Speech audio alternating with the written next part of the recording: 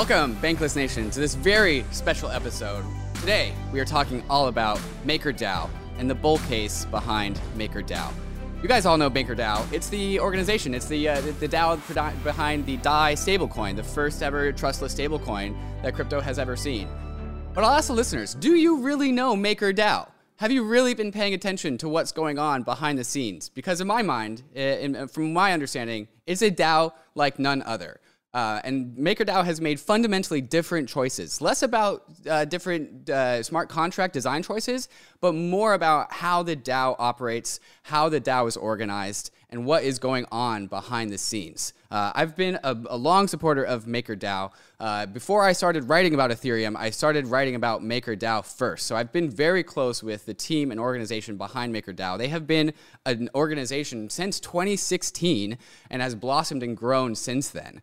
It really started very emergently. People that were just interested in figuring out how to produce a decentralized stablecoin all came together. This was before DeFi was a thing. This was before the ICO boom.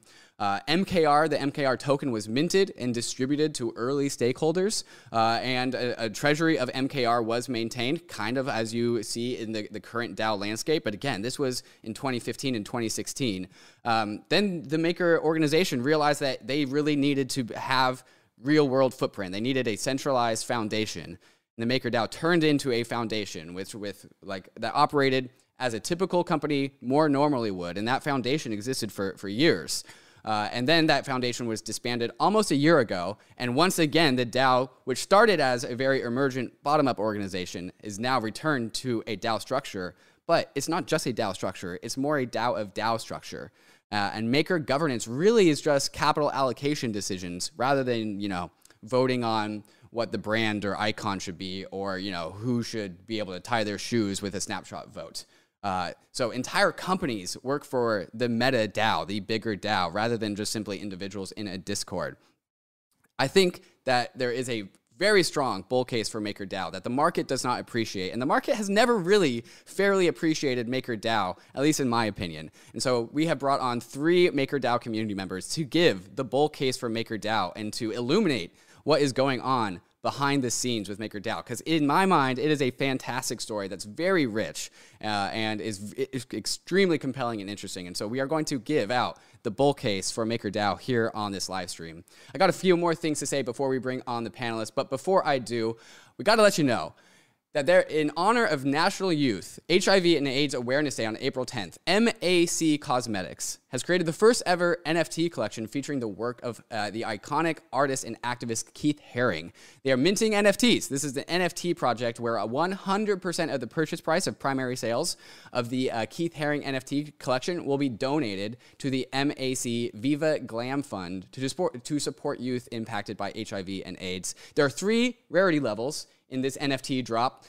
1,000 total red tokens available for $25 each. 250 blue tokens, NFTs, are available for $150 each, and 25 yellow tokens available for $1,000 each. Minting has not yet happened. That is coming up on April 10th, so mark your calendars. If you have never been a part of an NFT drop, this might be the first one for you because of how everything is going for charity. It's like an NFT drop where you can feel good about everything that happens. There is a link in the show notes to sign up and learn more, and you can access all of that information there in the show notes.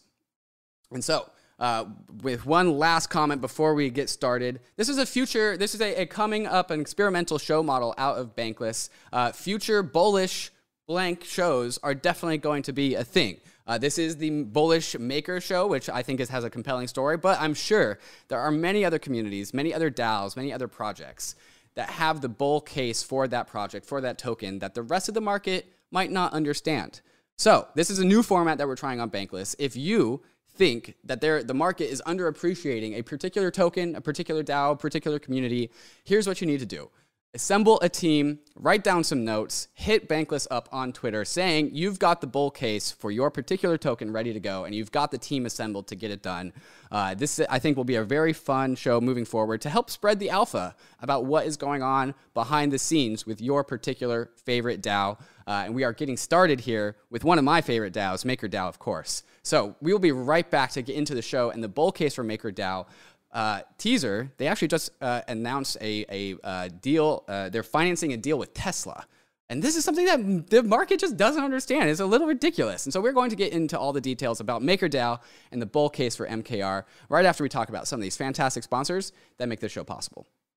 Arbitrum is an Ethereum Layer 2 scaling solution that's going to completely change how we use DeFi and NFTs. Over 300 projects have already deployed to Arbitrum, and the DeFi and NFT ecosystems are growing rapidly. Some of the coolest and newest NFT collections have chosen Arbitrum as their home, all the while DeFi protocols continue to see increased usage and liquidity. Using Arbitrum has never been easier, especially with the ability to deposit directly into Arbitrum through all the exchanges, including Binance, FTX, Huobi, and Crypto.com. Once inside, you'll notice Arbitrum increases Ethereum speed by orders of magnitude for a fraction of the cost of the average gas fee. If you're a developer who wants low gas fees and instant transactions for your users, visit arbitrum.io/developer to start building your dApp on Arbitrum. If you're a degen, many of your favorite dApps on Ethereum are already on Arbitrum, with many moving over every day. Go to bridge.arbitrum.io now to start bridging over your ETH and other tokens in order to experience DeFi and NFTs in the way it was always meant to be: fast, cheap, secure, and friction-free.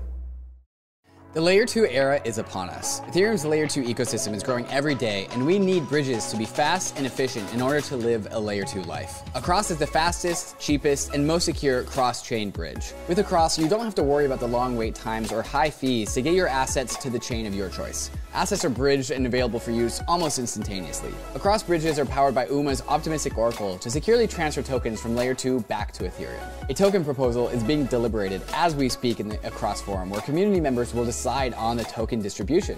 You can have your part of Across's story by joining the Discord and becoming a co-founder and helping to design the fair launch of Across. If you want to bridge your assets quickly and securely, go to across.to to bridge your assets between Ethereum, Optimism, Arbitrum, or Boba networks.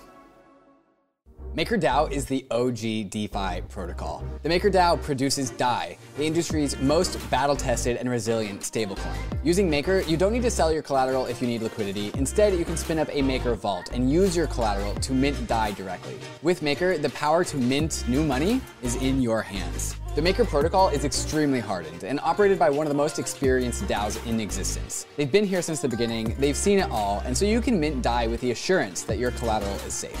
Soon, Maker will be present on all chains and L2s, so minting DAI can take place on Oasis.app, Zerion, Zapper, or any other DeFi protocol that you use. Follow Maker on Twitter @MakerDAO and learn from the oldest and most resilient DAO in existence.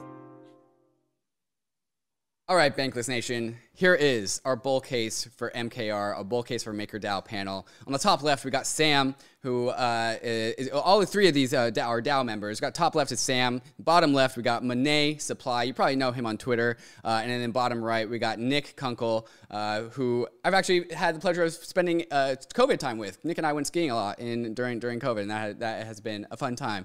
And so, guys, are you guys ready to get into the bull case for MakerDAO? Yes. Yeah. All right, let's do this.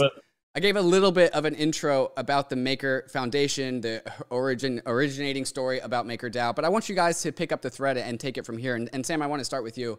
Just like, let's zoom forward to the present. Like, what is MakerDAO, and what about MakerDAO is just so different than the typical DAO that people are familiar with? And also just who is a part of MakerDAO? Like, who composes it, and how is the culture of MakerDAO just different from other organizations that we find in DeFi? Sam, I'll start with you.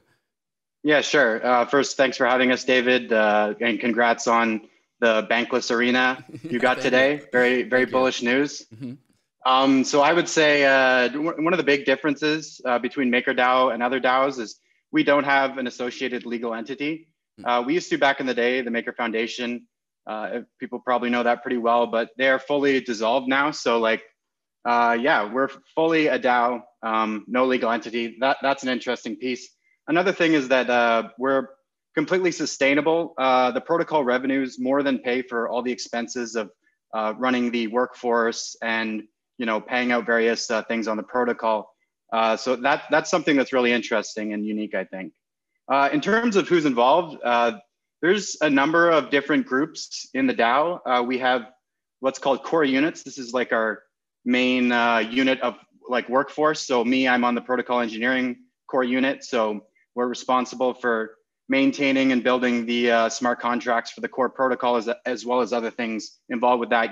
We have risk, we have Monet's on that. Nick's on the Oracle's team. So this is sort of the fundamental unit we have. We also have what are called mandated actors. So these are sort of elected people to sort of run the day-to-day operations of the protocol. This is sort of mixed in with core unit facilitators.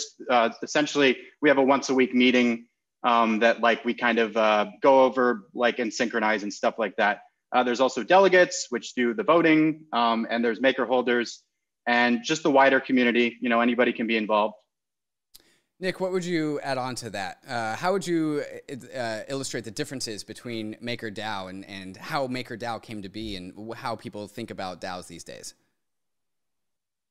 Well, okay. So, right. I mean, we had the DAO, right? Right before kind of the DAO blew up, right? You had every project was trying to be a DAO because we thought we had just discovered this new kind of social primitive and way of like, you know, of like collectivism, right?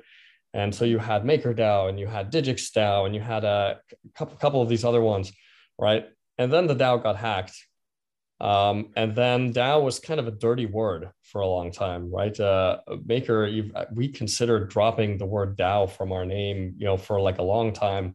And now it's almost like enough time has elapsed that like DAOs are like this idea that came back that people are like, no, wait, that was actually like a very useful concept.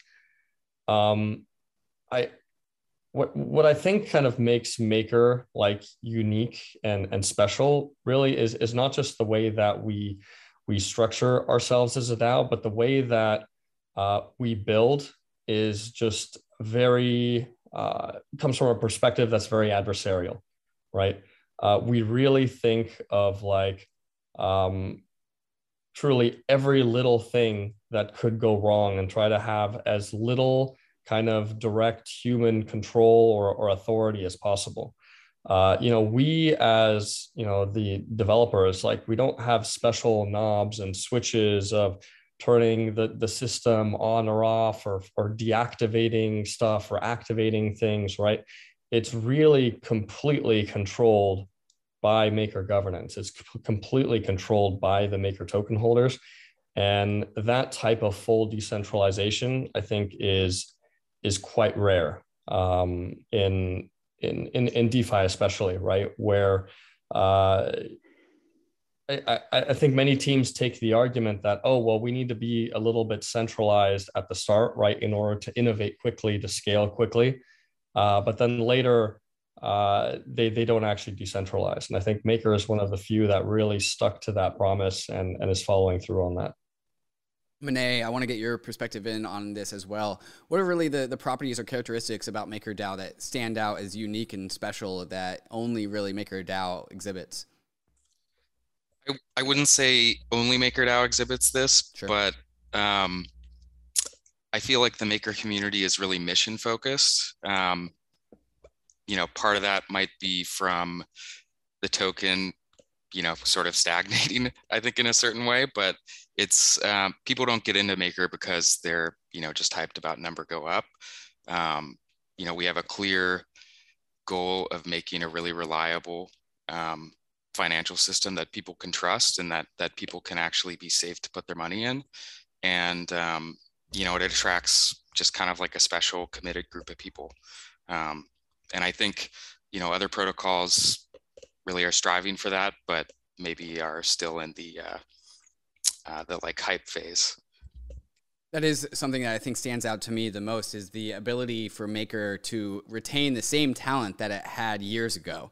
I find the same people, the same MakerDAO community members at every single MakerDAO event year after year after year. And for some reason, something about the Maker organization just retains developer attention and talent attention inside of it. And so it's the same cohort. It's always the same builders. And that's really, really rare in DeFi when there's just so much churn all of the time. People that seem to work for Maker tend to commit really, really hard to Maker. Monet, you kind of alluded to this. And I want to ask this next question is, I've always thought the story behind the fundamentals of MakerDAO and then the MKR price on the secondary market to tell two completely different stories. Like I don't think there's any other DAO that has had so much thought and attention and like attention to detail and conservative labor built into the protocol. Yet none of these properties seem to be reflected in the MKR token. And so I want to get your guys' thoughts on like the historical price action of this thing as it relates to some of the fundamentals that have been built over the years. Like, is there like a curse on the MKR token? I just want to ask that question. Does the MKR price kind of feel cursed to you? Sam, I'll start with you. Yeah. So like, I mean, I kind of went through a phase, I guess, where I was like, you know, concerned about the maker price and stuff like that. But at a certain point, you just kind of become numb to it. And all you can really do is just keep delivering on building fundamentals and stuff like that. And, you know, the price will catch up at some point. You know, like the market can only remain irrational for so long kind of thing. So that's kind of the way I look at it. Nick, same question to you. Like, what's up with the MKR price? MakerDAO has been building so hard for so long, and just do you see like a discrepancy between what the story of the price is being is telling versus what's actually happening with the fundamentals? Yeah, but I think it's quite obvious how we kind of ended up here.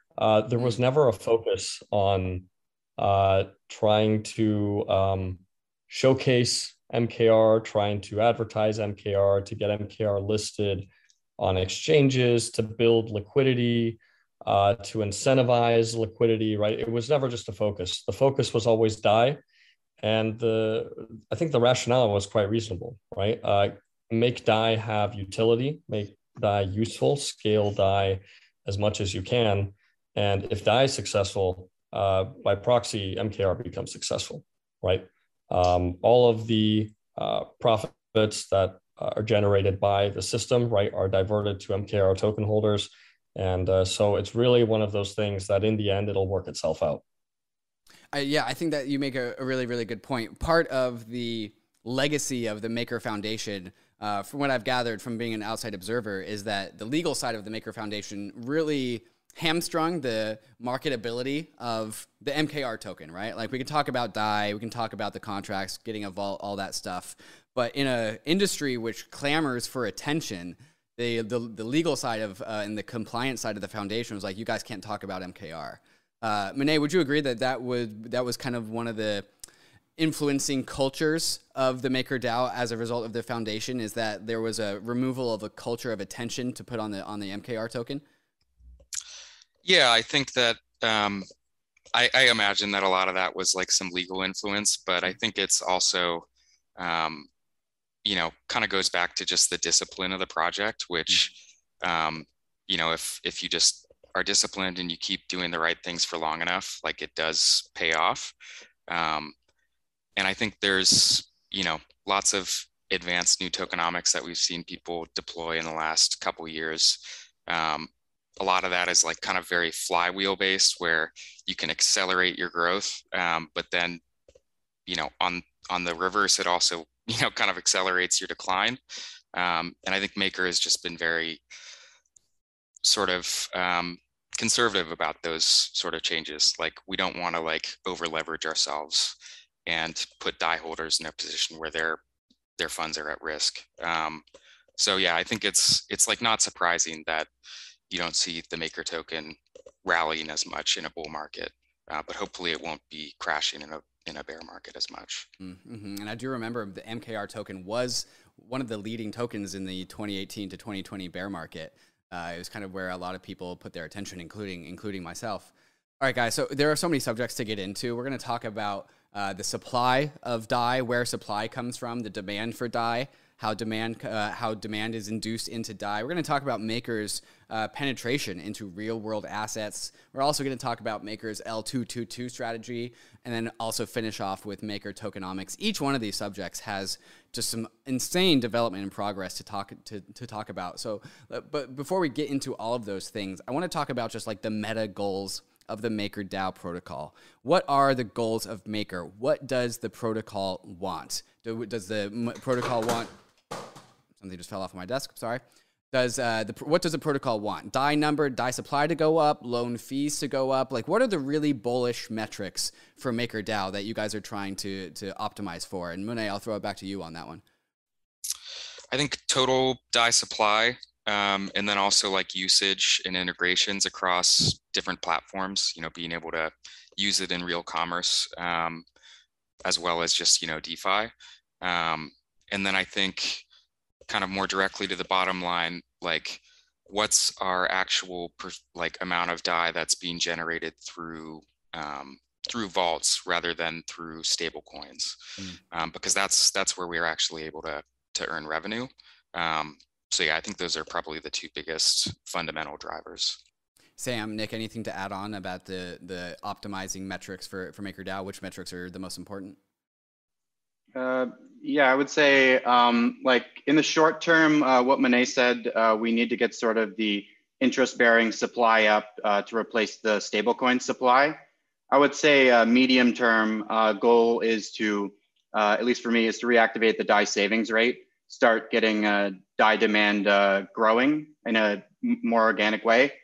And long term, yeah, it's sort of like several orders of magnitude scaling of the DAI supply such that we're in sort of the fiat currency scale as like a credibly neutral alternative.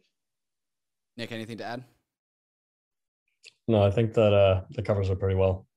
All right, so let's start with the supply side of things. What is the actual strategy for increasing the DAI supply? Sam, you just talked about interest-bearing collateral. I think we can also talk about USDC and like the dominance inside of USDC inside of MakerDAO. Do you guys consider the dominance of USDC in Maker a problem? And if so, what's the plan to fix that? And overall, what is the overarching like strategy for increasing the total DAI supply on the secondary market? Sam, I'll start with you. Okay.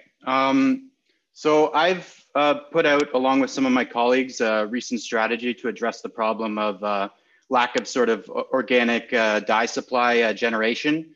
I put this out as a tweet and a post called the Aggressive Growth Strategy. So really this involves two parts. The first is we want to do a cap raise, sort of debt or equity offering or some mix between the two. The idea behind this is the surplus buffer, if you can see in the image. This is sort of our making sure we're solvent kind of number. So currently it's at 65 million, and this is just growth from revenues in the protocol. But we kind of want to move that up another 5x or so to like 250 million or even above. And what this gives us is the ability to basically take, basically move up the risk curve and take defaults on individual loans without it like breaking the protocol. And so as you can see here, we don't really do high risk loans all that much because we're kind of limited in how big they can go, but we increase the surplus buffer. We can increase the size of all these sort of more high risk loans, address a larger market, and sort of grow the revenues in a good way. But let's camp on the surplus buffer. Can you let's define that a little bit more? What is the surplus buffer in Maker? How does it grow? Where does it come from? And why is having a large one good? Right. Okay. So the surplus buffer is basically it's a buffer of DAI. So let me start with, I guess, stability fees. So if you open up a vault on ETH or something like that, and you take out a DAI loan, you're paying interest on that. So currently it's, I think, 2.25%. So where does that go? That goes into what's called the surplus buffer. So this is basically an excess of DAI that the protocol controls, and it can be used for a couple things. So we use it to pay for things like core units and whatnot, but it's also there just in case we take a loss on one of the loans. Say one of the loans defaults and we have bad debt. This will eat into the surplus buffer, but it will, as long as the surplus buffer is larger than this bad debt, the protocol is still solvent, we're all good. We can continue operation. So by growing the surplus buffer to a larger number, we can sort of increase our tolerance for individual defaults. And the idea is that we spread this risk across many, many different protocols and sort of lenders and stuff like that, such that we have sort of independent risk on every single one of them, such that we can tolerate losses and sort of plan for them. This is more how traditional lenders work. They don't usually plan on no losses. They account for them. Okay, so the growth of the surplus buffer comes from the revenue on the interest rates on the collateral inside the vaults. And you say that we want to like 5x the supply of the surplus buffer to give Maker a larger buffer so that it can start to lean into more risky loans than what it currently has. Because if it can service more risky loans, it can also service higher interest rates on those loans. And so the idea is that a larger surplus buffer allows the protocol to get higher yield on a larger array of loans without having to really increase the risk because of the supply of the increased supply of the surplus buffer. Is all that correct? Yes, exactly. Cool. So by doing a cap raise, we can basically say, hey, we've got 10 billion in DAI demand. People love DAI. We've got a very good value prop. It's probably going to be very likely to be able to raise capital in anticipation of the future. So how we do that is some sort of combination of debt and equity offering. So yeah, basically what this gives us is the ability to experiment more, integrate with more protocols, under collateralized lending, reputation-based lending, loans to TradeFi where we don't necessarily have all the legal recourse in place yet. These are the types of things we can do with a larger surplus buffer. And so we have low risk loans up top, and those are really big bars. And I think that just indicates the total supply of collateral inside the MakerDAO system. But those low risk loans have low interest fees. And then below that, we have the high risk loans, which doesn't have a lot of collateral because of how they're high risk, but there's a lot of interest rate. There's a lot of money to be made on those high risk loans. And so in theory, if the surplus buffer increased like 5x, viewers who are watching the YouTube would, you could imagine that dashed line moving very, very far to the right, allowing for more collateral to exist in the high risk loans, which would just yield a lot more DAI on a yearly base. Is that all right? Yeah, exactly. Monet, Nick, anything you want to add or any additional element to discuss here? No, but I did want to circle back because part of your original question was trying to address USDC, and what were we going to do about this problem? And I just want to push back on that a little bit, sure. Because I don't necessarily see the Maker protocol having a lot of USDC as a problem. I think of it as a capital battery. When we say anyone can mint DAI 1-to-1 against USDC, right? What we're essentially saying is that if DAI is trading above $1, right, meaning that there is a bunch of demand for DAI relative to the supply, right? There's more demand, then anyone can go and give USDC to the Maker protocol, get DAI, and sell the DAI in the open market, and essentially arbitrage that peg imbalance and bring it back down exactly towards $1. So I think that's a very useful property because one, even though DAI has a kind of market-based kind of algorithmic peg because it's not hard redeemable for dollars, we essentially get an artificial hard peg to the dollar. And that's incredibly useful when you're dealing with kind of more traditional kind of TradeFi counterparties. So we've accumulated a bunch of USDC. People kind of refer to this blacklist-like risk, and I don't really see the difference between having like 200 million of USDC versus having 5 billion of USDC. The blacklist risk, right, doesn't really change, right? It stays the same. But what you're getting out of this is, one, you're getting extremely deep liquidity for DAI against dollars. And so what this really is a capital battery to supercharge real world asset lending. So I know probably later you want to get into this a little more, right? What are we doing with real world assets? But essentially it's Maker lending, against assets that exist in the real world instead of off chain. And essentially what they want to do is these lenders, they don't necessarily want DAI, right? They can't do anything with DAI. What they want is they want dollars for their business to go execute on some opportunity, right? And so having the ability to go to a TradeFi lender and be like, we have $5 billion of dollar liquidity, allows us to do much, much larger deals than if those TradeFi partners had to try to find like OTC liquidity, right, for 200 mil or 300 mil.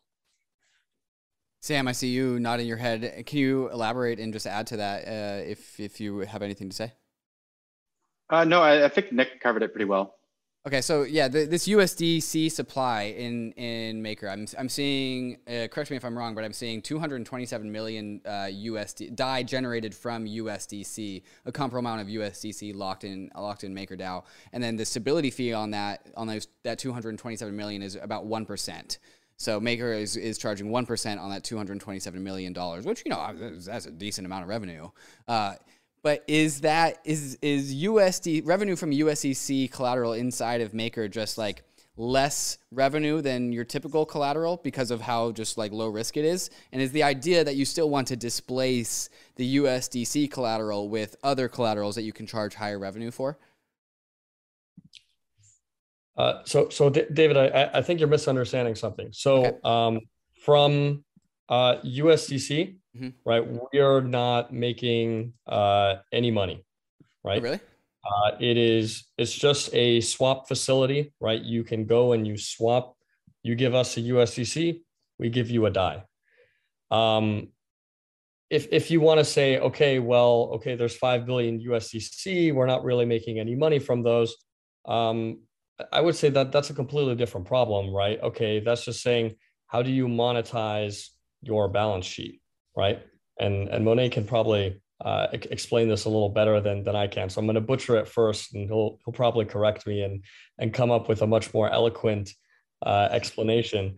But the way that I would describe it is, MakerDAO is sitting on $5 billion and can decide on how we want to allocate those $5 billion into some productive asset that produces yield, right?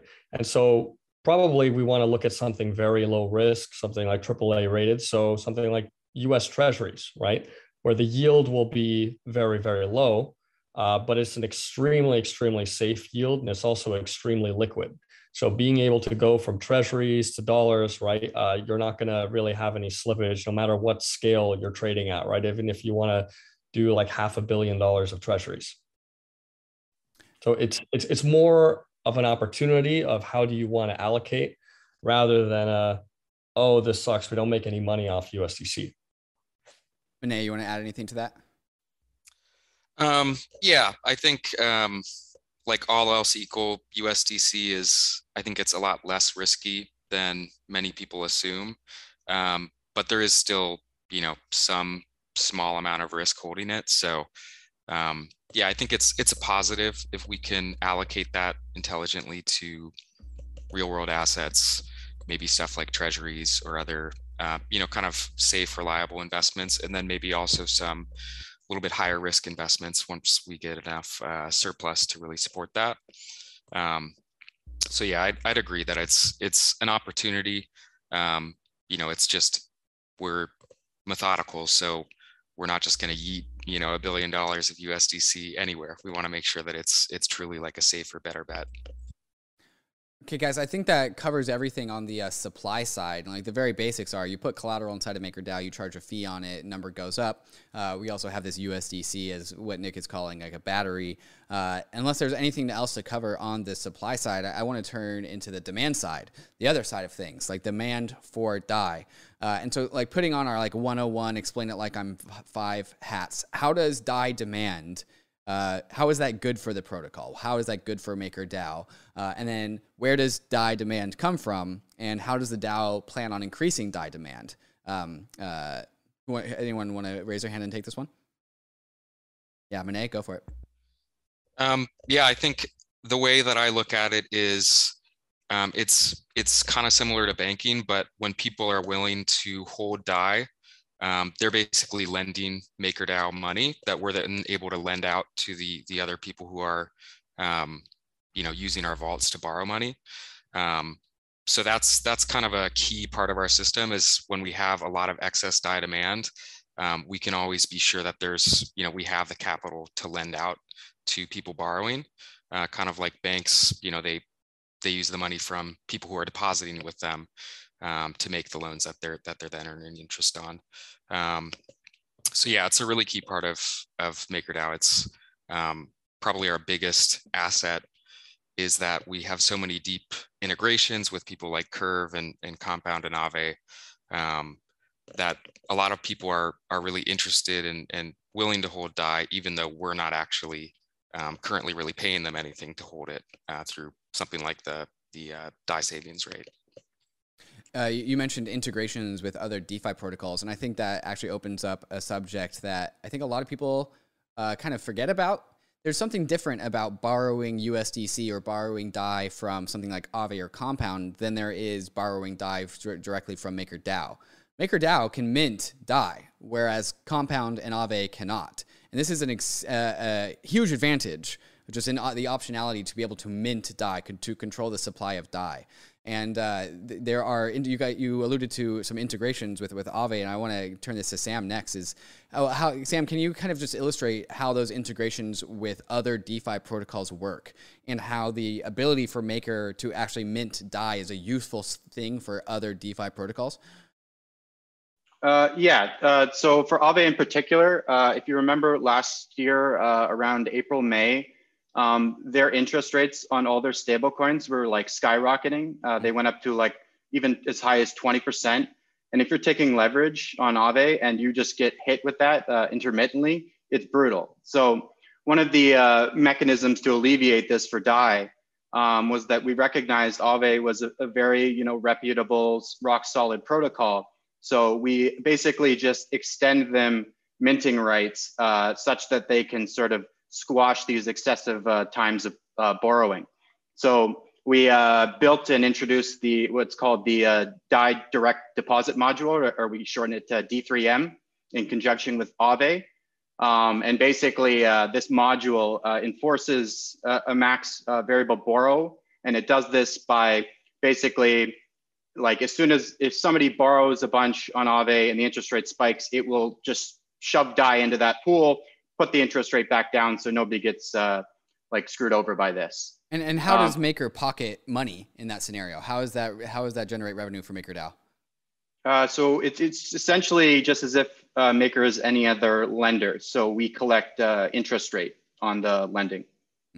And like, so if Aave interest rate like jumps up to 20%, and then they tap into Maker's credit facility, how much interest rate would Maker make in that scenario? We would enforce a max rate. So we would basically, I think, what is it now? It's probably like 2.5% or something we're enforcing around there.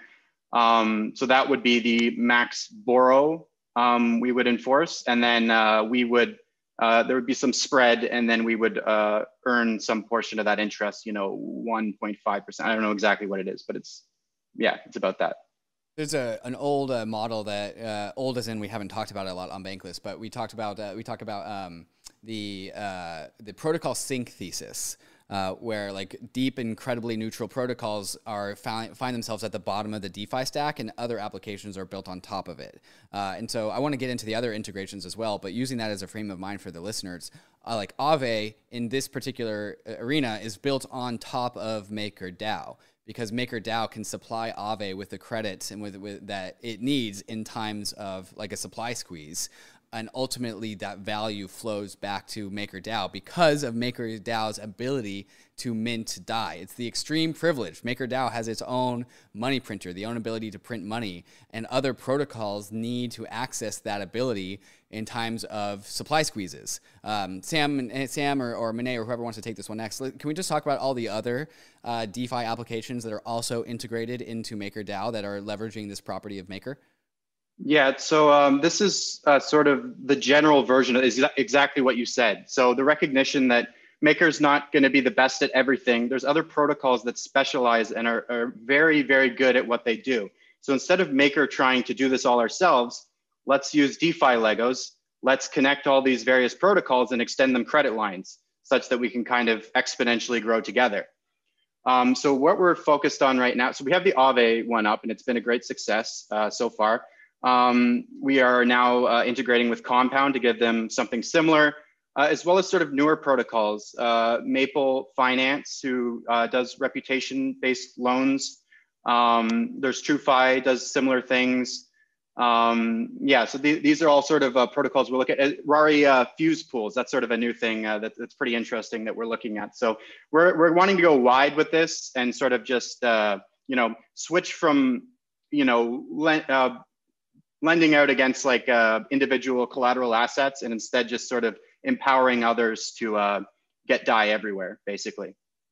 Yeah, and I really want to hammer that point home. It's really, Maker can provide DAI liquidity as a service, right? And so what really this does is it just, this goes with the kind of protocols like sync thesis that you were talking about, David, is it really puts Maker on a base layer below any of the other secondary lenders, right? For a primary lender, only we can generate DAI like on demand. Secondary lenders need to source liquidity, right, from somewhere, from users or from Maker. And so it's really quite synergistic, right, for Maker to be able to have these distribution channels for DAI, right? It's a specialization of saying, what is Maker good at? Well, Maker is good at having this really stable, decentralized stablecoin called DAI. And we're really good at providing, hundreds of millions of dollars of concentrated liquidity wherever it's needed. And it's acknowledging that there is secondary lenders who are better at us in other things, right? And they specialize, for example, in distribution, right? If you look at something like Aave, right? How many chains has Aave already deployed on, right? It's practically everywhere, right? And so you can have this really synergistic relationship, right? Where Aave can go and deploy on all these chains, and we can provide targeted DAI liquidity there, and we basically get a free distribution mechanism for DAI. I think a great model for understanding this, it feels like a central bank with commercial banks, where like Compound and Aave are the commercial banks that tap into the central bank's liquidity. And the cool thing about Maker, and again, the cool ability that being able to mint the money, being able to mint DAI, it allows for Maker to really be like a bulk order credit facility. Like I think it's actually kind of skeuomorphic, maybe not skeuomorphic, but just like, it's just a sign that it's early that individuals are going straight to MakerDAO to open up vaults, when really it's far more appropriate for things like Aave or Compound or just like other larger organizations to come to Maker to open up vaults and then give those, like you said, Nick, distribution. Maker can use all these other applications as distribution to the individual. How do we like that frame of reference? Is calling like MakerDAO a central bank of DeFi like appropriate, or how would you guys change or amend that? I would call it a decentral bank. The decentral bank. Yeah, Monet, tap us in here. I would add that I think maybe our vision is bigger than just the central bank of DeFi. Like we already have some of like the sort of titans of CeFi, like Nexo and Celsius already do, a lot of business with us among, other DeFi protocols as well. But, that's already kind of like an interesting like CDeFi scaling solution that they're running, where they're lending money to their customers on their own closed platform, but then they're sourcing all of the liquidity, not all of it, but some of it from Maker. And this illustration of Maker as the decentral bank of the crypto universe gets even more exciting in my mind when we get to the topic of real world assets, which I think we definitely will. We'll get there here in a second. Guys, is there anything else that we should talk about when it comes to DAI demand, where DAI demand comes from, and like the long-term roadmap for inducing DAI into the world? Yeah, one thing I'll add is the DAI savings rate. It's kind of gone away for a bit, but I think this is a very, very critical tool that when we reactivate it, the value prop for DAI is going to be huge compared to holding like US dollar derivatives of other kinds. Why will it be so huge? It's a risk-free interest rate, right? It's just gonna, like, why would I hold, say, USDC when I could be just earning a risk-free rate on DAI, right? And this again kind of goes and lends itself to like, what is a new treasury? This is the new like native dollar denominated interest rate, where I've always thought that there's going to be two major interest rates in the world of crypto economics. There's going to be the ETH staking yield rate, which is going to be the risk-free rate of a non-sovereign store of value asset. But then there's also the DAI savings rate, which is the yield that you can get on dollars in DeFi. Does anyone want to riff on that for a second? Cool. Okay. One last question I have for you guys is like, let's zoom forward and like kind of, and this will tee us up for some real world asset conversations and layer 2 conversations, but like, let's zoom forward like 10, 15, 20 years. What do you think is like in a world where Maker is maximally successful and it's achieved all of its gold? What do you think the collateral inside of MakerDAO looks like? Like what would the Maker overall portfolio look like in an ideal world where everything about MakerDAO is achieved? Is that something that is known, or is that something that we kind of just need to iterate on? Nick, I'll start with you. It's staked ETH, Bitcoin, and real world assets. Just those three things? Just everything else will look infinitesimally small, relatively, in my opinion. Can you elaborate on that? Why will those three things be the dominant things? Well, ETH is ETH is kind of like to me just the future-proof kind of network of networks, right? It's the internet is a great network, but it has some shortcomings, right? It doesn't really have integrated identity, and it doesn't really have integrated payments. If ETH literally just becomes a network that has integrated identity and payments, right? It's already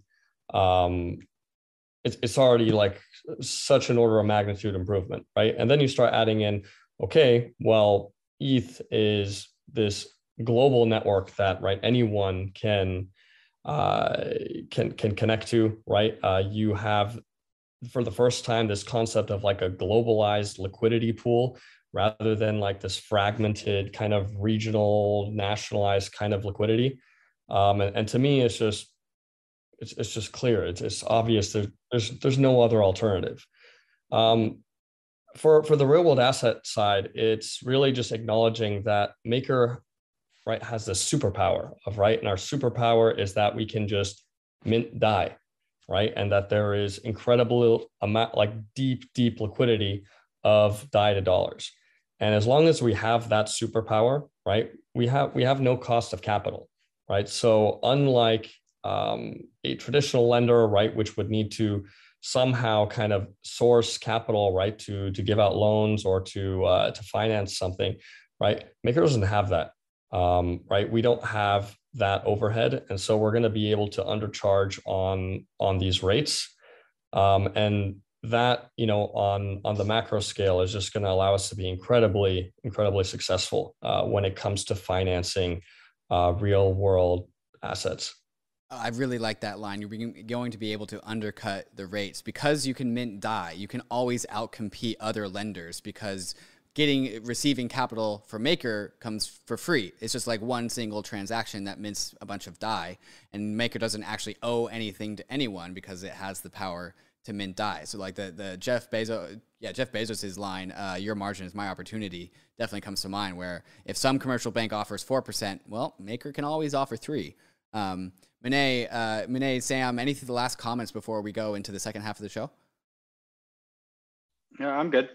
Cool. All right, guys. Okay, so there's some really hot topics coming up next. Wormholing between all the layer 2s and the other layer 1s is definitely something that we're going to talk about. And we've definitely touched on real world assets, but we're going to dive headfirst into the topic of real world assets because I think that is something that no other credit facility, no other DeFi app is really tapping into in the same way that Maker is. And it's really the untapped field of opportunity that really only Maker seems to be capturing. And then, of course, we're going to get into the MKR token, the current tokenomics for MKR, and perhaps how that might stay the same or might migrate into something else moving forward. So those are the three big subjects where all the alpha is. We're going to get into those subjects right after we talk about some of these fantastic sponsors that make the show possible. If you're trying to grow and preserve your crypto wealth, optimizing your taxes is just as lucrative as trying to find the next hidden gem. Alto IRA can help you invest in crypto in tax-advantaged ways to help you preserve your hard-earned money. Also, Crypto IRA lets you invest in more than 150 coins and tokens with all the same tax advantages of an IRA. They make it easy to fund your alternative IRA or Crypto IRA via your 401k or by contributing directly from your bank account. There is no setup or account fees, and it's all you need to do to invest in crypto tax-free. Let me repeat that again. You can invest in crypto tax-free. Diversify like the pros and trade without tax headaches. Open an Alto Crypto IRA to invest in crypto tax-free. Just go to altoira.com/bankless. That's ALTOIRA.com/bankless and start investing in crypto today. The Brave browser is the user-first browser for the Web3 internet, with over 50 million monthly active users. Control your digital footprint with built-in privacy and ad blocking. Inside the Brave browser, you'll find the Brave Wallet, the first secure crypto wallet built natively inside of a Web3 crypto browser. Web3 is freedom from big tech and Wall Street, more control and better privacy. But there's a weak point in Web3, your crypto wallet. The Brave Wallet is different. Brave Wallet is built natively inside the Brave browser, no extension required, which gives the Brave Wallet an extra level of security versus other wallets. With the Brave Wallet, you can buy, store, send, and swap your crypto assets, and you can even manage your NFTs and connect to other wallets and DeFi apps, all from the security of the best privacy browser on the market. Whether you're new to crypto or a seasoned pro, it's time to switch to the Brave Wallet. Download Brave at brave.com/bankless and click the wallet icon to get started. Aave is the leading decentralized liquidity protocol, and now Aave v3 is here. Aave v3 has powerful new features to enable you to get the most out of DeFi, including isolation mode, which allows for many more markets to be launched with more exotic collateral types, and also efficiency mode, which allows for higher loan-to-value ratios, and of course, portals, allowing users to port their Aave position across all of the networks that Aave operates on, like Polygon, Phantom, Avalanche, Arbitrum, Optimism, and Harmony. The beautiful thing about Aave is that it's completely open source, decentralized, and governed by its community, enabling a truly bankless future for us all. To get your first crypto collateralized loan, get started at aave.com. That's AAVE.com. And also check out the Aave protocol governance forums to see what more than 100,000 DAO members are all raving about at governance.aave.com. All right, guys, we are back on our MakerDAO Bull panel. Again, 3 DAO community members, all talking about their perspectives of MakerDAO and really why the fundamentals are so bullish. And there's a really bullish announcement that happened not too long ago. I think it came out yesterday. And Nick, I want you to take the lead on this one. MakerDAO is giving a line of credit to Tesla facilities. Nick, can you kind of unpack what's going on here and what are the details of this? Yeah, so like you said, we just announced this this deal yesterday. Really huge news, and it's basically facilitated by one of our real world asset partners, 6S Capital, led by a guy called Matthew Rabinowitz, and he's been a Maker community member for a long time, and so this is like one of those like really cool kind of success stories where he saw the vision of Maker and DeFi so early. And then one day kind of a light bulb went off for him. It was like, wait, like I can actually use this. And so what 6S Capital is kind of doing here is they're kind of acting as this go-between liaison. So Maker can effectively interface the Maker protocol can interface with borrowers like Tesla.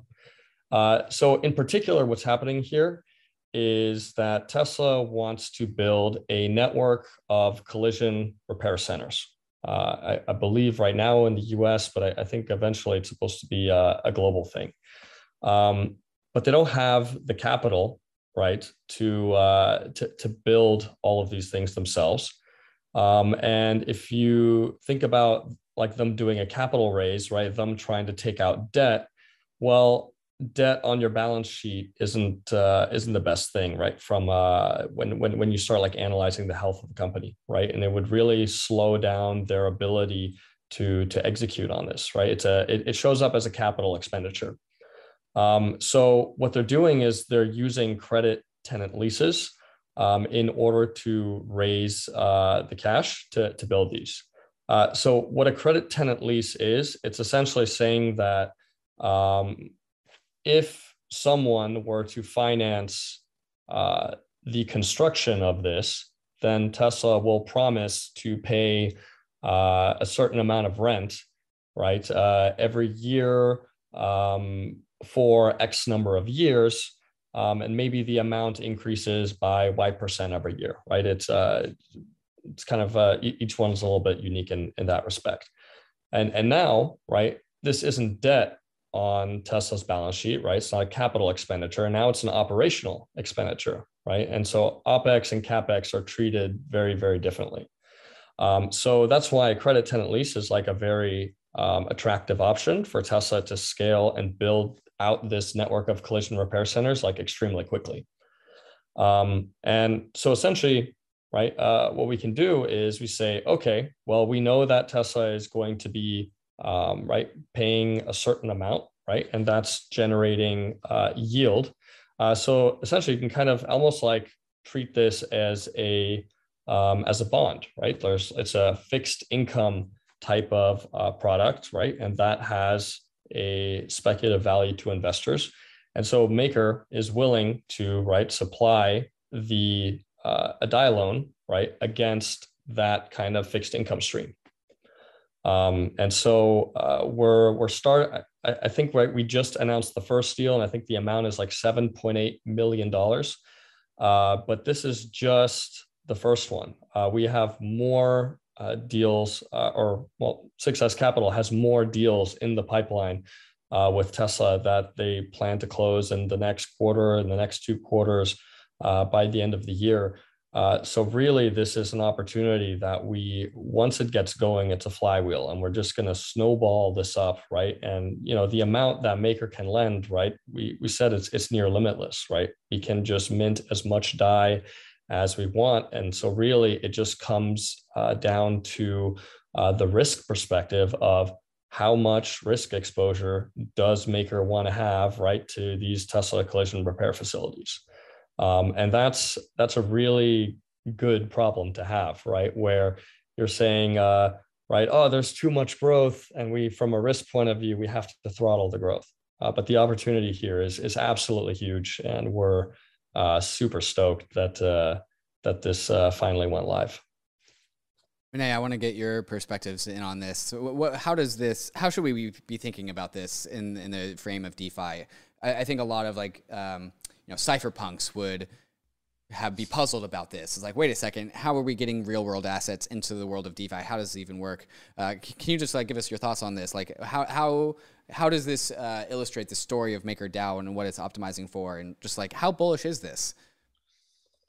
Yeah, I think MakerDAO, by and large, is taking the approach of engagement, and hopefully we can influence the entire economy that we're living in a real world to operate better, rather than trying to strictly bifurcate ourselves or separate ourselves from real world assets or other stable coins or anything that the government might be able to touch through a couple layers of interference. So yeah, I think we're taking the path of engagement.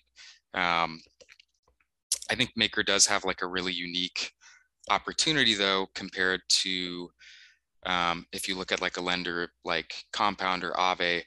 They always need to maintain enough liquidity so that people can withdraw their money if they want to, when Maker is much less constrained about that. So some of these real world asset deals, like lending to finance building something, they're going to need that money for a year or more. And we have a really unique opportunity that we're able to fund stuff for a longer commitment. And other protocols, they kind of have to adjust how they work to really do that effectively. I think a lot of people are probably wondering how legally or technically this actually happens. How does Tesla pay money to MakerDAO? What are there are legal structures in place? I'm pretty sure as well. And just overall, how do real world assets become collateral inside of a DeFi app? How technically does this even work? I'm not sure who's most equipped to answer that, so I'll let you guys kind of figure that out. So David, Yeah. it is enormously complicated. And we could probably spend a whole hour talking about, well, this thing talks to that thing, is subservient to this, and there's an outside auditor here. Suffice to say that this is a structure that was purpose built around real world assets, and it was purpose built for the DAO to effectively have as much control over where the money goes, where the money can't go, and how it can be handled, right? This didn't just kind of pop up out of thin air. This is the culmination of over a year's worth of like blood, sweat, and tears, and an enormous investment of resources, of capital, right, to create this structure. And I would say it's probably the most advanced real world structure, like asset structure out there today. And of course, it's going to be iterated on, right? We're going to want to, diversify to different jurisdictions as well, right? You don't want to just have concentrated, risk just in a single jurisdiction. But this is a huge first step, right? Because it shows that DeFi is not just, right, a tool for speculators and traders or whatever, right, to get margin and to get leverage, right? It's really a tool that can be used in the real world, to fund real tangible things. And so, even though the amounts are still small, the symbolism of what it means and of what DeFi can grow into become, I think, is extremely significant. Nick, you said it was extremely complicated. I just want to reiterate that it's complicated on the meat space side. This isn't like a technical smart contract complication. This is a network of legal structures that you've alluded to are complicated. But if I could just press you on this, what are just really the main components that really make this thing work? Like what are the key unlocks that allow for real world assets to come into a smart contract in DeFi? Where do the actual assurances lie that these real world companies are actually going to pay a DeFi protocol? Are there any just like key components of these legal structures that stand out that we could talk about?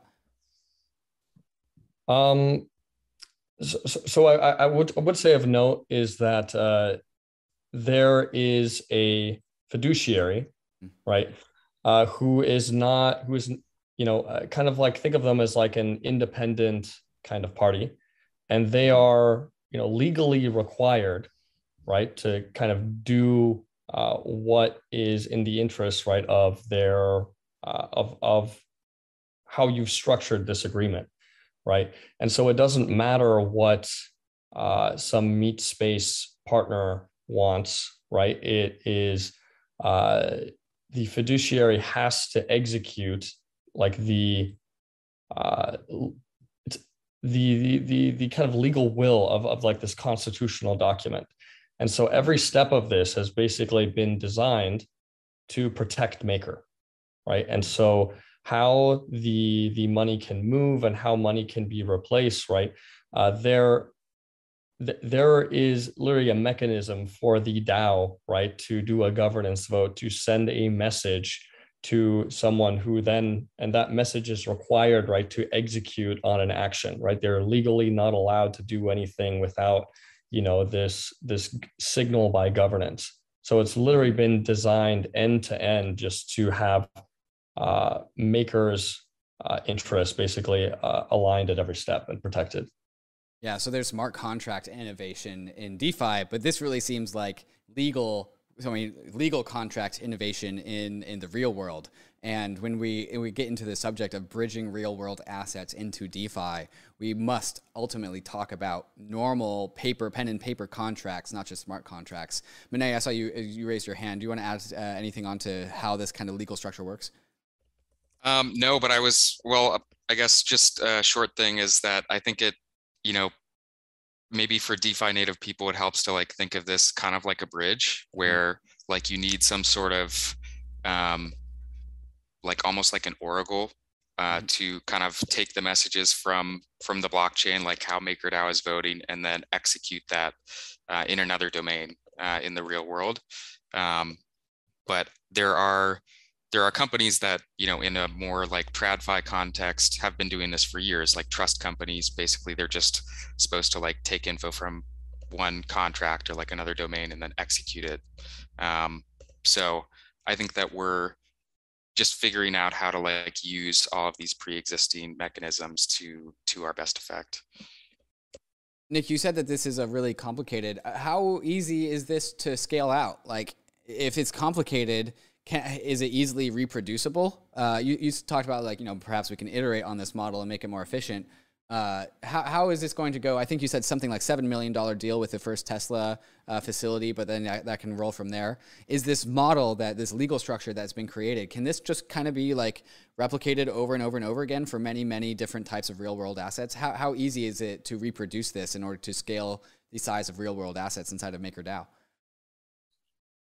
It's totally replicatable, right? The difficult part is constructing it, right, and is ensuring, right, that it works, right, that all the parties, right, are doing their roles and are comfortable with the actions that they're supposed to take, right. But once you have this up and running, right, you can definitely just clone this to different parties.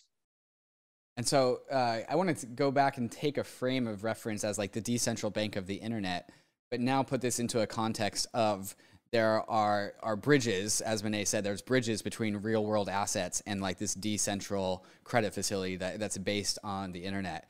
Nick, you've talked about like one of the long-term goals of collateral inside of Maker is Bitcoin, Ether, and real world assets. Like, is the position for MakerDAO to kind of like rug pull the actual central bank and allow people to, rather than having to go to their commercial banks or even the commercial banks having to go to the central bank, is like MakerDAO positioning itself to be the new credit facility of the digital age?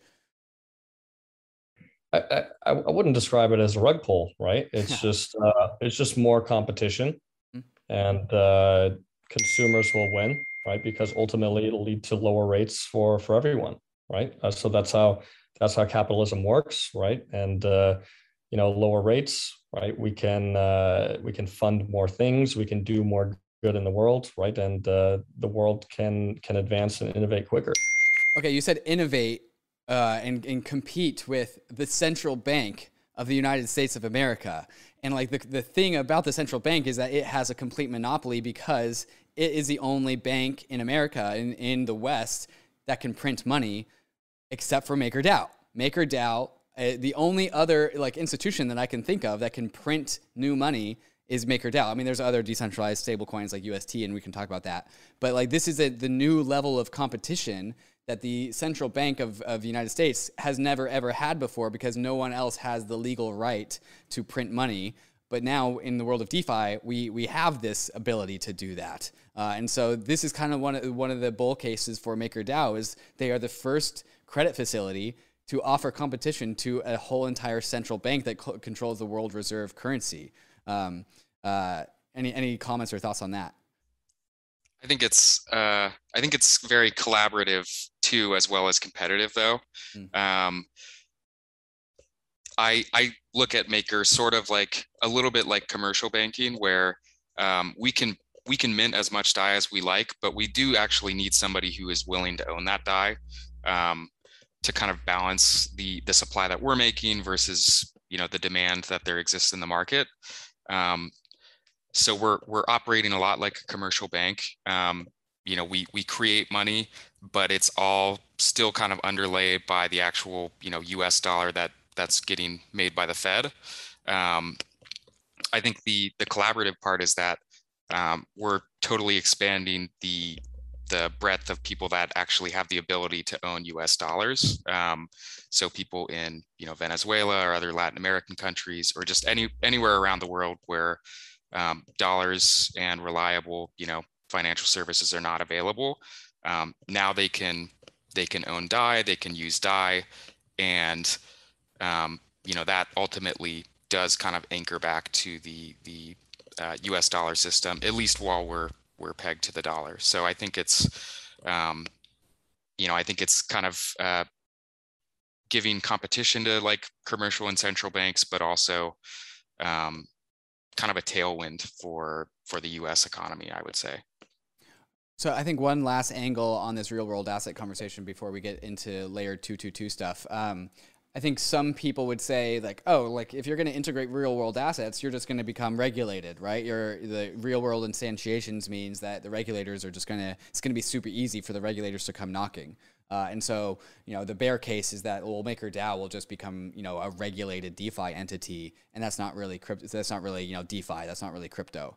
The bull argument, I think, is that, well, if you integrate so much of real world assets into MakerDAO, you kind of become too big to eliminate from a regulatory standpoint. And you actually are playing very, very nicely with the real world, abiding by like real world legal structures and playing inside the real world game.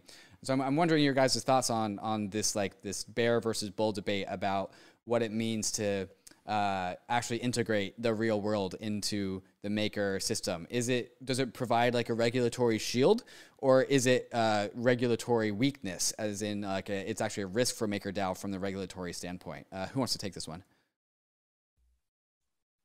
Sam? Yeah, so in terms of regulation, I would say sort of in what jurisdiction? That's it. That's important. So like, if we were just in one jurisdiction, I mean, this could be a problem. But like, I'm a big fan of, we need to play nice with regulators. But if we go wide in terms of like geographic, political diversity, they'll be incentivized to play ball with us, right? And we're like, I'm not a big fan of sort of like, crypto anarchy and stuff like that and fighting against regulation. I think we should embrace it, and we should work with regulators to make sure the whole world can benefit from DeFi and not just keep it as sort of a niche product. Yeah. So do you think some like the products that MakerDAO is building with for real world assets will make people like Elizabeth Warren warmer to DeFi? Is that perhaps an angle we can take? I don't know about Warren, but I think I think it can win hearts and minds generally.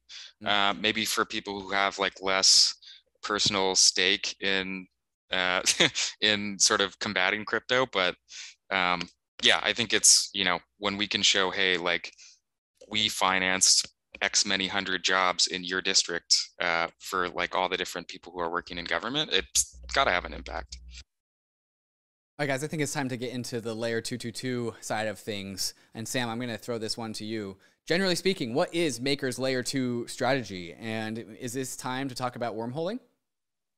Yeah, sure. So I'll pull up a diagram here. Maker is incredibly focused right now on sort of the multi-chain future. We see it as all but inevitable at this point. Initially, we've deployed canonical DAI bridges on Optimism, Arbitrum, and Starknet. But the plan is to basically go to wherever the users are. And this includes side chains. If people want to use it, Maker should be available there. It's up to the users.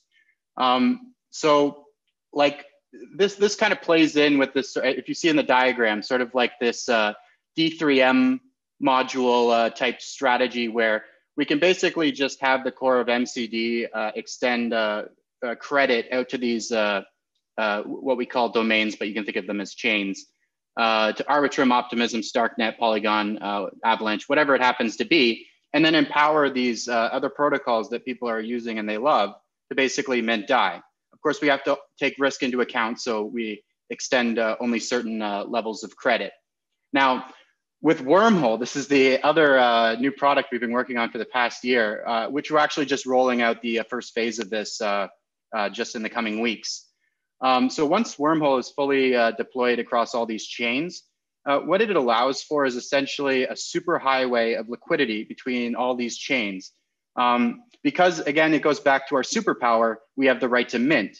We have zero cost of capital, so that if somebody wants to jump from Arbitrum to Optimism, all they have to do is signal to us the intent, and then our Oracle network will basically say, sign messages saying this is okay, and we can mint the DAI immediately on the other chain. We do not require liquidity providers, and so we think this is our big advantage. Essentially, other than some sort of technical details, we can offer this for free.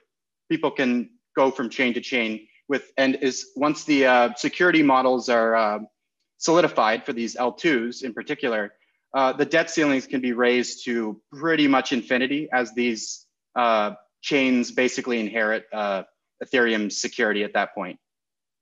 So let me make sure I get this right. For every single like EVM compatible chain or anything that can hook into Ethereum, there is the ability for MakerDAO to like replicate its credit facility on every single chain. So DAI minting can happen natively on every single chain, and it's the same DAI across the chain. And so you don't actually do, how do the actual canonical bridges of layer 2s, like between the Ethereum layer 1 and Optimism or Ethereum layer 1 and Arbitrum, how are these relevant, or are we just like skipping right over the bridges? Yeah, this is an important point. So in order to make DAI fungible and give minting rights on it on these other chains, we need to deploy what's called canonical DAI.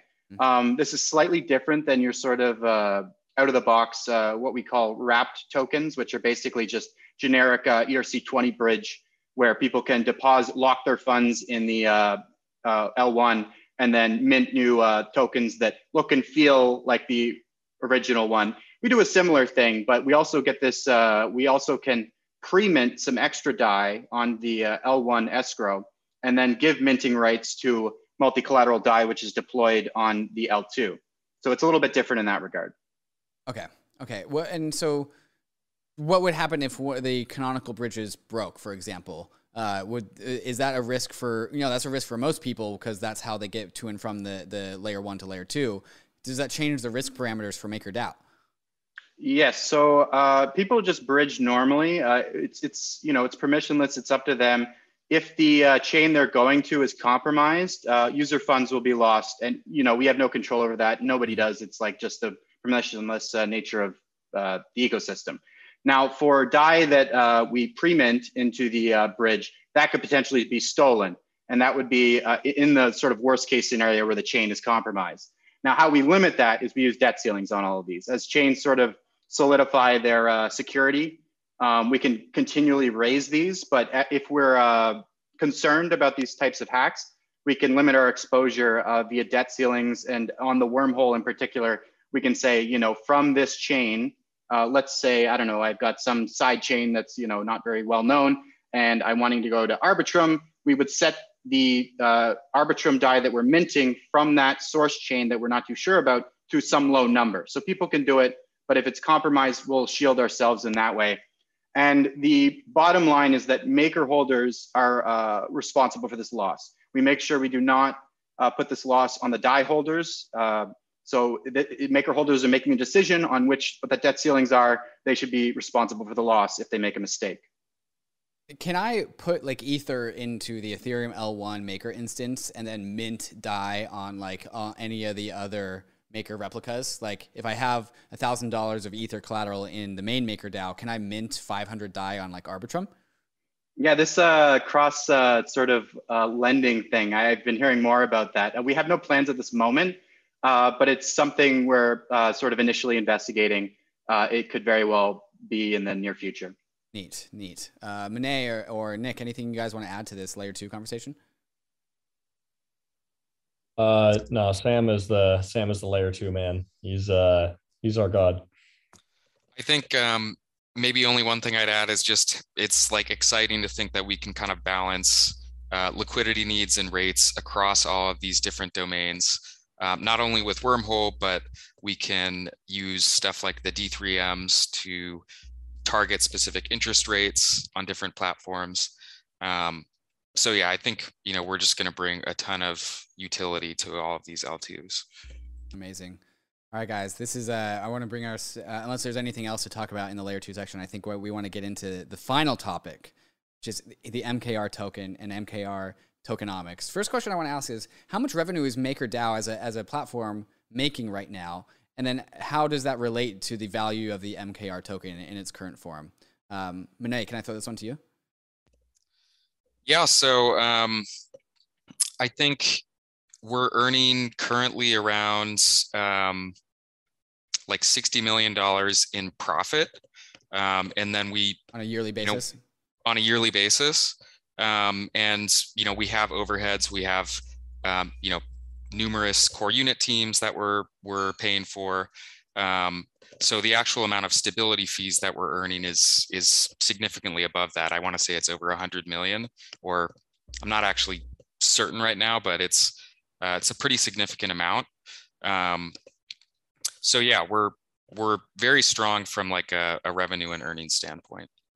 And then how does all of this revenue translate into the value of the MKR token on the secondary markets? So in theory, if we have met our goal for how much we want to have saved in that surplus buffer, anything above that, we use to buy back MKR tokens and burn it. And you know, as a regular MKR holder, what that means is that your percent ownership of the protocol goes up a little bit whenever Maker is burning tokens. So it's almost like you're passively being, you know, distributed that income. I think at the moment, we're actually not burning because we want to build up those reserves even more so that we can, you know, take on more risks and then hopefully over time, just kind of accelerate our earnings potential even more. Is this going to be the tokenomics model for Maker going forward? I've heard some clamoring, there's been debate about how the buyback and burn model maybe doesn't actually capture value all that well. I'm wondering if you guys have any thoughts on the future of the MKR tokenomics model. So there's been several new tokenomics kind of proposals. Actually, there was one, I think, even just like a couple of weeks ago from Andreessen Horowitz from A16Z, where they came up with a model. And I believe even Runa, right? Runa is the co-founder of Maker, even leaked kind of some of his own ideas, I think yesterday or 2 days ago in the Discord around some potential tokenomics changes. So I would very much say there's a lot of different ideas on implementations, but I wouldn't say there's a solid consensus yet on which direction that the community wants to go yet. Is there a consensus that change is wanted, even though we don't know what the change should be? Is there a consensus that we should move into something else? I think so. I think the burn mechanism was good for when it was created, because it showed a clear transfer of value, right, from the protocol back to the token holders. Remember that, you know, in 2015, 2016, you know, this was when you had utility tokens, right? You know, people were trying to make their tokens as useless as possible, right? You know, to ensure that, you know, this could never be misconstrued as a security, right? So the burn mechanism at the time was already fairly, I think, revolutionary in that respect. But I think it's shown to be rather dated, right? And because it incentivizes the wrong things, right? When you're burning MKR, right, you're really what really happens, right, is there's an auction that gets triggered, right? There's a certain amount of DAI that's up for auction, and people bid with their MKR, right? And whoever wins the auction, right, they get the DAI, and the auction that the MKR that the auction returned from the bidder, right, that gets burned. The problem here is that this kind of incentivizes, right, the people who are selling their MKR, and this is almost like the wrong incentive that you want to create, right? You don't really want to incentivize people to sell, right? If anything, you want to incentivize the holders, right?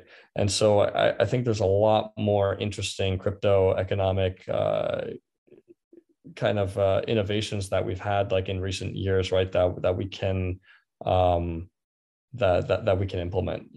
Primary one being, right, you want to incentivize the holders, right? So you want to incentivize, you know, locking up and serving as some kind of sponge or sink, right, for the tokens on the sell side. One of my favorite things about the MakerDAO protocol is there's just so many data and so much data and numbers to be able to consume. One of my favorite websites is makerburn.com, which I'm going to ask for Sam to pull up here in a second. There's just so much numbers to be able to look at, and this definitely what kept me entertained during the bear market of 2018 to 2020. I just want to kind of zoom out and get like a gist for the fundamentals, right? The current state of the fundamentals of the MKR token. Sam, can you kind of just walk us through what we're seeing on the screen here and help viewers interpret what it means to what the fundamentals of the MKR token are?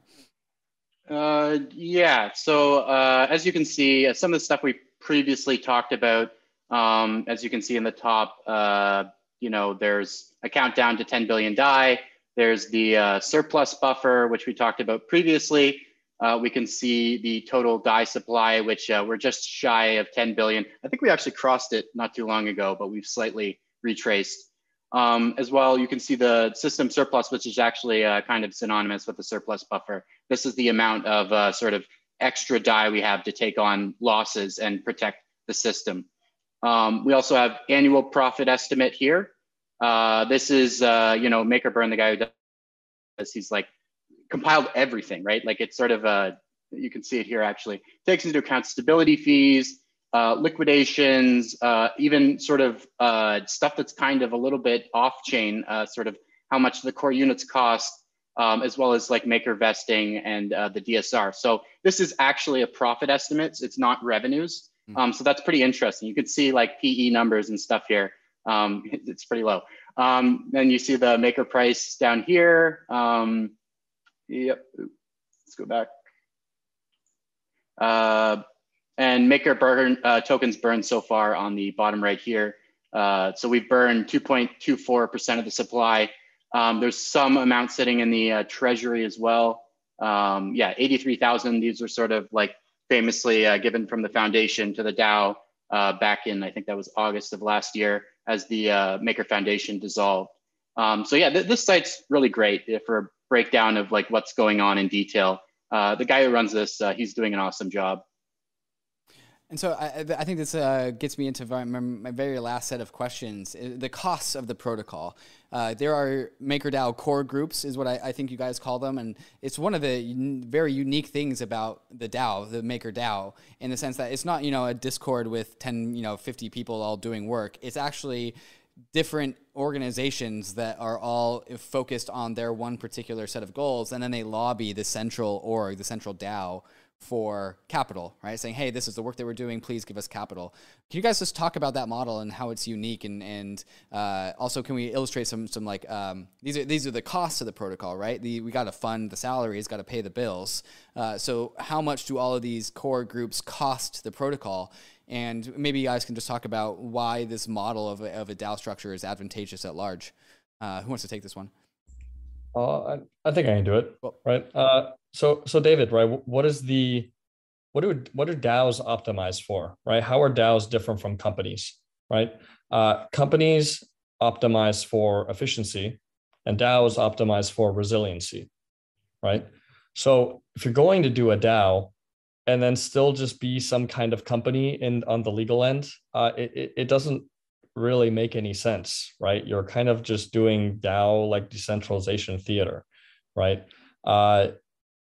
If you want to be a real DAO, if you want true decentralization, you cannot have a top-down hierarchy. You cannot have, right, everyone in this same legal entity. Like, to get that resiliency, you really have to have this type of hub and spoke model where it's really just these different autonomous groups, right?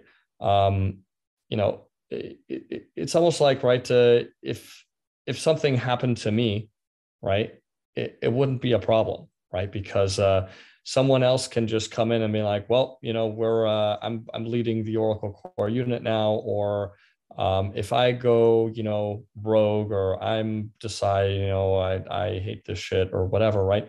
Anyone else can go and just like say like, you know what, hey DAO, I'm going to do oracles for you from now on, right? And this is the amount of budget I'm going to need in order to pull it off, right? Do you approve, right?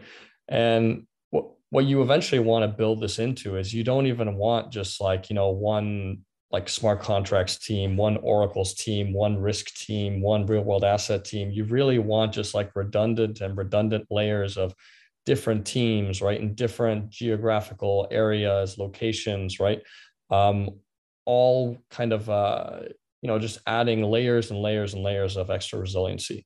And that's really where this core unit model comes from.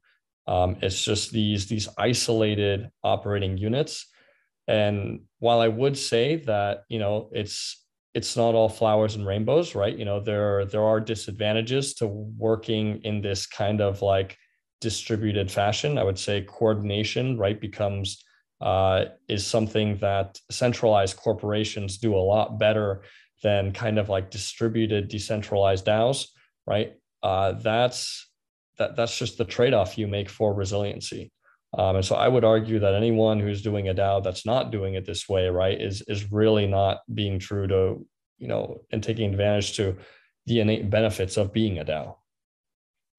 Sam or Renee, you guys want to add any perspectives as to the structure of MakerDAO?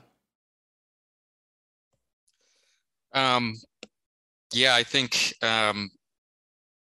in my view, Maker has like a really good balance of trying to not be too like centralized and too hierarchical like a company, but then also not trying to be too flat of an org. Like some DAOs, I think, it ends up just kind of everything is like bike shedding. And I think we have a good balance of, we have clear accountability that runs up to the token holders and the delegates.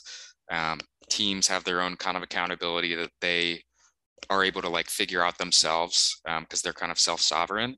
And yeah, I think it's like a really good mixture of like really distributed, but also not falling into like the flat org, like curse or psyop or whatever you want to call it. Sam, I want to let you take this home for us. Let's zoom all the way back out and just view this whole entire episode, this whole podcast, and from a bird's eye view, and especially MakerDAO from a bird's eye view. Why bullish MakerDAO? I mean, so many things. From like, I guess our strategy to branching out into the real world, there's just so much opportunity out there. Like we are just scratching the surface, and Maker, as per usual, is kind of taking the lead. We expect others to come along with us. But yeah, it's sort of getting into this much bigger market, like sort of spearheading that, and sort of providing, I would say, the backbone infrastructure for modern day DeFi, which I view as sort of incredibly diverse set of chains, and sort of connecting them all together, basically being the liquidity powerhouse of multi-chain DeFi. Guys, this has been a fantastic panel. Thank you for coming on and helping me illustrate the bull case for MakerDAO. Bankless listeners, you know what to do. Like and subscribe. That's how we get the views. And if you guys, like I said in the beginning in the intro, if you think that there's a DAO or organization or token that has really bullish fundamentals, yet the market isn't appreciating it, assemble a team, put some notes together, hit us up on Twitter, and we'll make a show about this. Sam, Renee, and Nick, thank you for coming on and kicking off this new series that we're doing out of Bankless, and really helping us illustrate the bull case for MakerDAO. Thanks so much, David. All right, cheers, guys. Bankless listeners, thank you so much for tuning into the show. As always, this is not financial advice. Crypto is risky. Bitcoin is risky. Ether is risky. DeFi is risky. MakerDAO is risky.